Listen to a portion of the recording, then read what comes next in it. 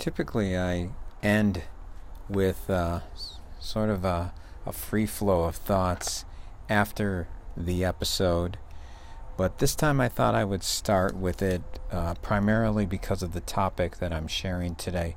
We're going to be talking a lot of numbers. There's ratios. There's the idea of a spreadsheet. And so it gets a little complicated at times and possibly even a little dry. But this is important, and if what I'm suggesting you've never done before, this could save you thousands of dollars. So I really want you to understand it, to listen to it. So you might want to listen to this more than once, and you may want to go to the blog and actually read it, because the ratios and other items that I'm sharing are probably going to make a little more sense after you look at it and then try it out yourself versus just what you hear. But I suggest you start by listening to it and see where that takes you. When I do talk about the ratios and creating the spreadsheet forecast, if you find that that's far too difficult for you, then what I suggest you do is give me a call, send me an email. I already have the tools. I can help you create that. I can help you forecast, and I can help you get there a lot faster so that you can be recession-proof, which is what we're going to talk about today. The recession, when is the next recession going to happen, always gets a lot of attention because a statistic that I recently heard, 73% of all Americans live paycheck to paycheck. 73%. So clearly the idea of a recession is important, which is why I want to talk about that topic so much. And I want to help you and your business avoid the concern about a recession. The other thing that I wanted to talk about was that I've spent the last 3 Sundays and several other evenings driving to Rochester, New York, and recording my book. My book, Small Business Blind Spots, is finally coming out on October 14th, and I've been going to a recording studio in Rochester. Thank you, Kevin Lutens, for your hospitality, all your help. It sounds great. And also thanks for all the Pellegrino, since I needed to. I figured that I was only going to take one sitting to get it all done, and it took more like 6, because the voice just doesn't want to go for a full 8 hours reading. But on October 14th, you'll have hard copy available. You could go on Amazon and buy ebook on Amazon, and you can also get it on Audible. So I'm very excited about that, and I will send an update email right before it comes out, so that if you're interested, you'll get the opportunity to be one of the first to get it. Part of what I'm going to be talking about today, understanding the term trillions. $1 trillion has 12 zeros. And so I think that's part of the reason why people don't even really worry about the debt situation that the U.S. is currently under, because they can't get their arms around the word trillion. But it's a big number, and it is a big problem, as you'll hear in the podcast.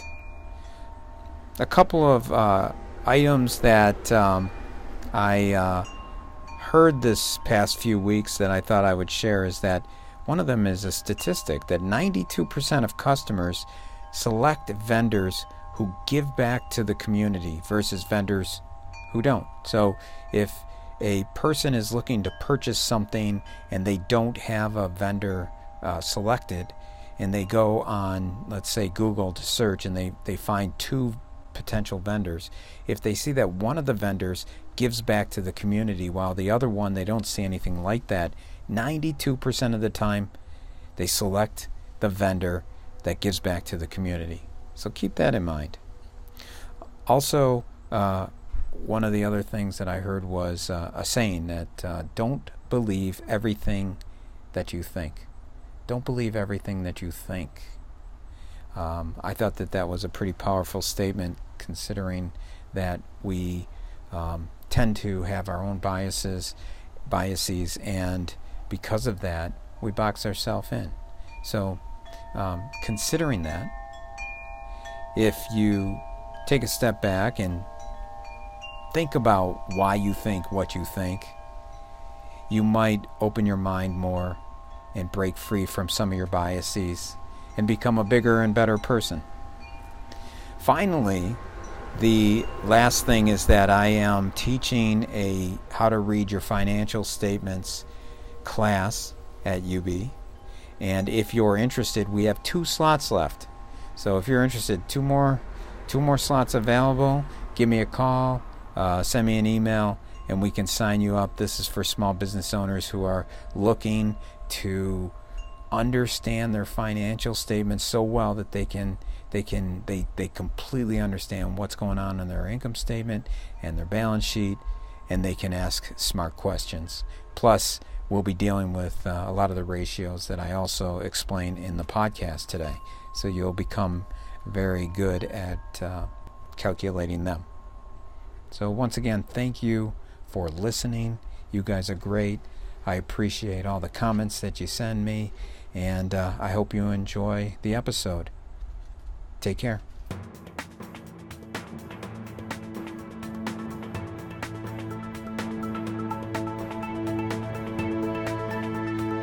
Hi, my name is Anthony DeSimone, and this is the Yen Podcast.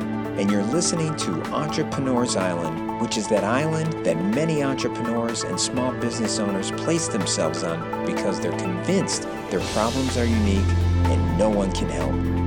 This podcast is all about sharing those problems, those very common problems, and offering solutions. The question, when is the next recession going to begin, always gets attention. That's probably why there's been so much news about how the inverted yield curve may be signaling the next recession. So I thought it would be helpful to educate you with what this might mean and why it's so important. Now, I'm going to be sharing a lot of numbers here. So, as I said at the beginning of this podcast, you may want to listen to this more than once, or you may want to go to the blog and read this after you hear it. So here we go. First of all, the U.S. government has been running its budget at a deficit for years, and to fund that deficit, it requires the U.S. Treasury to borrow money from the public by offering interest-bearing bonds. Typically, in a healthy economy, bondholders demand to be paid a higher interest rate on long-term bonds than for short-term bonds because the probability that interest rates will change or borrowers will default increases over time. In contrast, bonds that require investors to make shorter time commitments, say 3 months, don't require as much sacrifice and usually pay less. Think in terms of a home mortgage. A 15-year interest rate is lower than a 30-year interest rate. An inverted yield curve is when the interest rates received for longer-term U.S. Treasury bonds are lower than the interest rates received for shorter-term Treasuries. People are so worried about the near-term future that they are willing to forgo the higher interest rate offered for the shorter-term Treasury note so that they can lock into a lower interest long-term Treasury bond because they expect the economy is going to falter. And they expect that those rates are going to drop significantly. And they want to lock into those 10-year rates because if they feel that the rates are going to drop, then if they wait several months from now, then the 10-year interest rates are going to be lower than they are today. So the U.S. Treasury offers notes and bonds with maturities from 1 month to as long as 30 years. The inverted yield officially happens when the 2-year Treasury offers an interest rate higher than the 10-year Treasury. Now, this is an occurrence that just recently happened. And the reason this became a newsworthy item is that the yield curve inversion, that 2-year Treasury being higher than the 10-year Treasury, has preceded the last 7 recessions. What apparently isn't newsworthy is the fact that the 2-year Treasury yield needs to be higher than the 10-year Treasury yield for at least 10 straight business days, which still hasn't happened. And even when it did during the past 7 recessions, the recession began anywhere between 12 and 24 months afterwards. So it doesn't happen immediately, even if there is an inverse yield. So technically, the inverted yield curve recession indicator has not officially started, and even if it did, we have about 18 months to prepare. So that's not much of a leading indicator after all.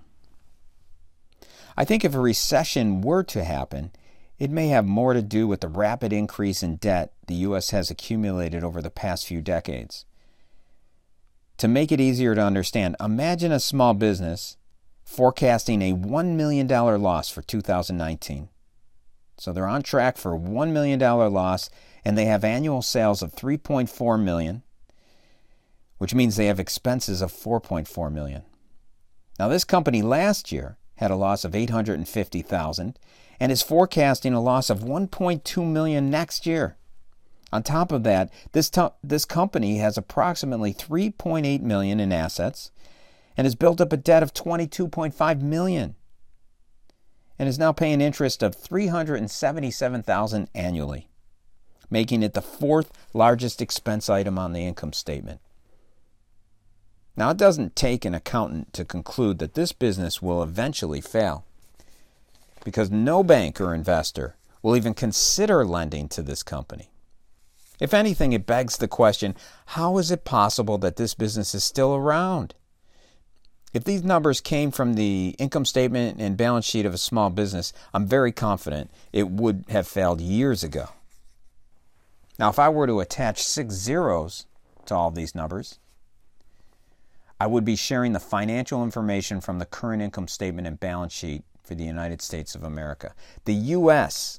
is on pace to incur a $1 trillion loss in 2019, has forecasted an estimated loss of $1.2 trillion in 2020, has accumulated $22.5 trillion in debt, has only $3.8 trillion in assets to cover, and pays $377 billion in annual interest expense, which has now grown to the 4th largest expense item on the U.S. income statement.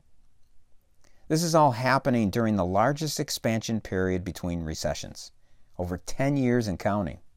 This should have been the time for the U.S. to decrease its debt, not significantly increase it.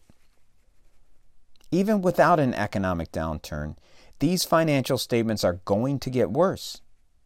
The only reason the country is essentially allowed to spend on credit with no apparent limit is that the U.S. currency is currently acting as the world's reserve or dominant currency. In other words, there's a consistent demand for the U.S. currency because the world sees the currency as the safest and most stable option. In other words, they accept it. The world accepts it for most international transactions. This is why the United States can continue to print money to fund the annual deficits. So if you think about it, the United States' most valuable exported item today appears to be the U.S. currency. Having the title of reserve currency is a hard-earned honor and privilege, not a guarantee. So when it's abused, the title eventually is lost. If the United States continues to operate with large annual deficits and pays for it by printing money, reserve currency status will eventually end with a long and deep recession. Now, I have learned from experience that all small businesses are resilient. Even the ones with weak balance sheets that are on the path to bankruptcy can remain in business for a very long time as they continue to use today's sales to pay for yesterday's mistakes. Countries are even more resilient, which means that the United States could continue to pile on more debt for years without causing a recession or affecting its status as the world's reserve currency. So I doubt that will be the reason for the next recession. So it's not the inverted yield curve, because that hasn't even begun yet. It's not the debt, because countries are resilient and they can go on forever. So here we are, back to the original question of when is the next recession going to begin? President Ronald Reagan once said, "Recession is when your neighbor loses his job. Depression is when you lose yours." I believe when it comes to your business, you should have a similar mindset about the definition of a recession. In other words, you should stop worrying about the next economic recession because a recession for your business can occur at any time. For instance, if you lose a large customer or lose a key employee or have a serious disruption in your supply chain, your business may significantly suffer as if you were in a recession or a depression. I believe you should stop asking, when is the next recession going to begin? And start asking, is my company recession-proof? A recession-proof company is one that can survive a 30% drop in sales for 2 straight years. If your company is barely breaking even and not generating additional cash flow during this 10-year expansion, you're not recession-proof. Your business is at risk to fail when the downturn occurs. And it will occur considering economic recessions happen on average every 6 years. And as I said before, it's now been over 10 years since the last one. Now, to be considered recession-proof, I believe your business needs to have an annual net profit of at least 15%, a current ratio of at least 1.5, and a debt-to-asset ratio of 0.75 or lower. Having a net profit of at least 15% should give off enough cash to consistently add to the strength of the balance sheet. The net profit percentage can be calculated by taking the net profit on your profit and loss statement and dividing by the total revenue. In other words, if you have $1 million in total revenue and you have a net profit of $150,000, your net profit percentage is 15. It's 15%. The current ratio is calculated using information from the balance sheet by taking the total current assets and dividing by the total current liabilities. Current assets are all of the items that can or will become cash within the next 12 months, and current liabilities are debts that will need to be paid with those current assets within the next 12 months. The higher the ratio, the more current assets like cash and accounts receivables your company owns, than current liabilities that you owe, like accounts payables or credit cards or your line of credit.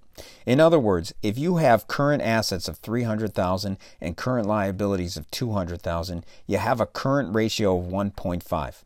A current ratio of 1.5 means you have 50% more current assets to cover your current liabilities, which allows you additional working capital to reinvest in the business.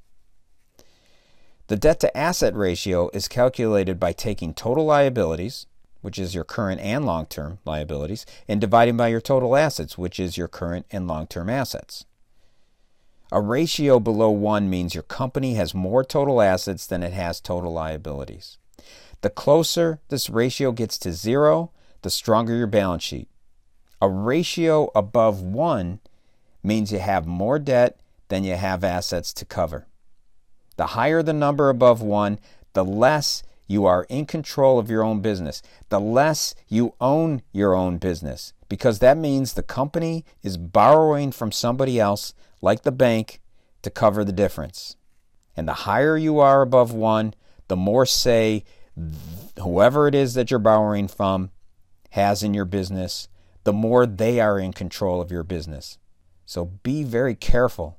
You do not want to be far above 1. A ratio of 0.75 would mean you are in control of your business, you have more assets than liabilities, and you have a runway to work off of if a recession were to hit. Now, all 3 of these ratios should take you minutes to calculate, considering all of the information is easily found on your profit and loss statement and your balance sheet. These ratios are difficult to achieve, however.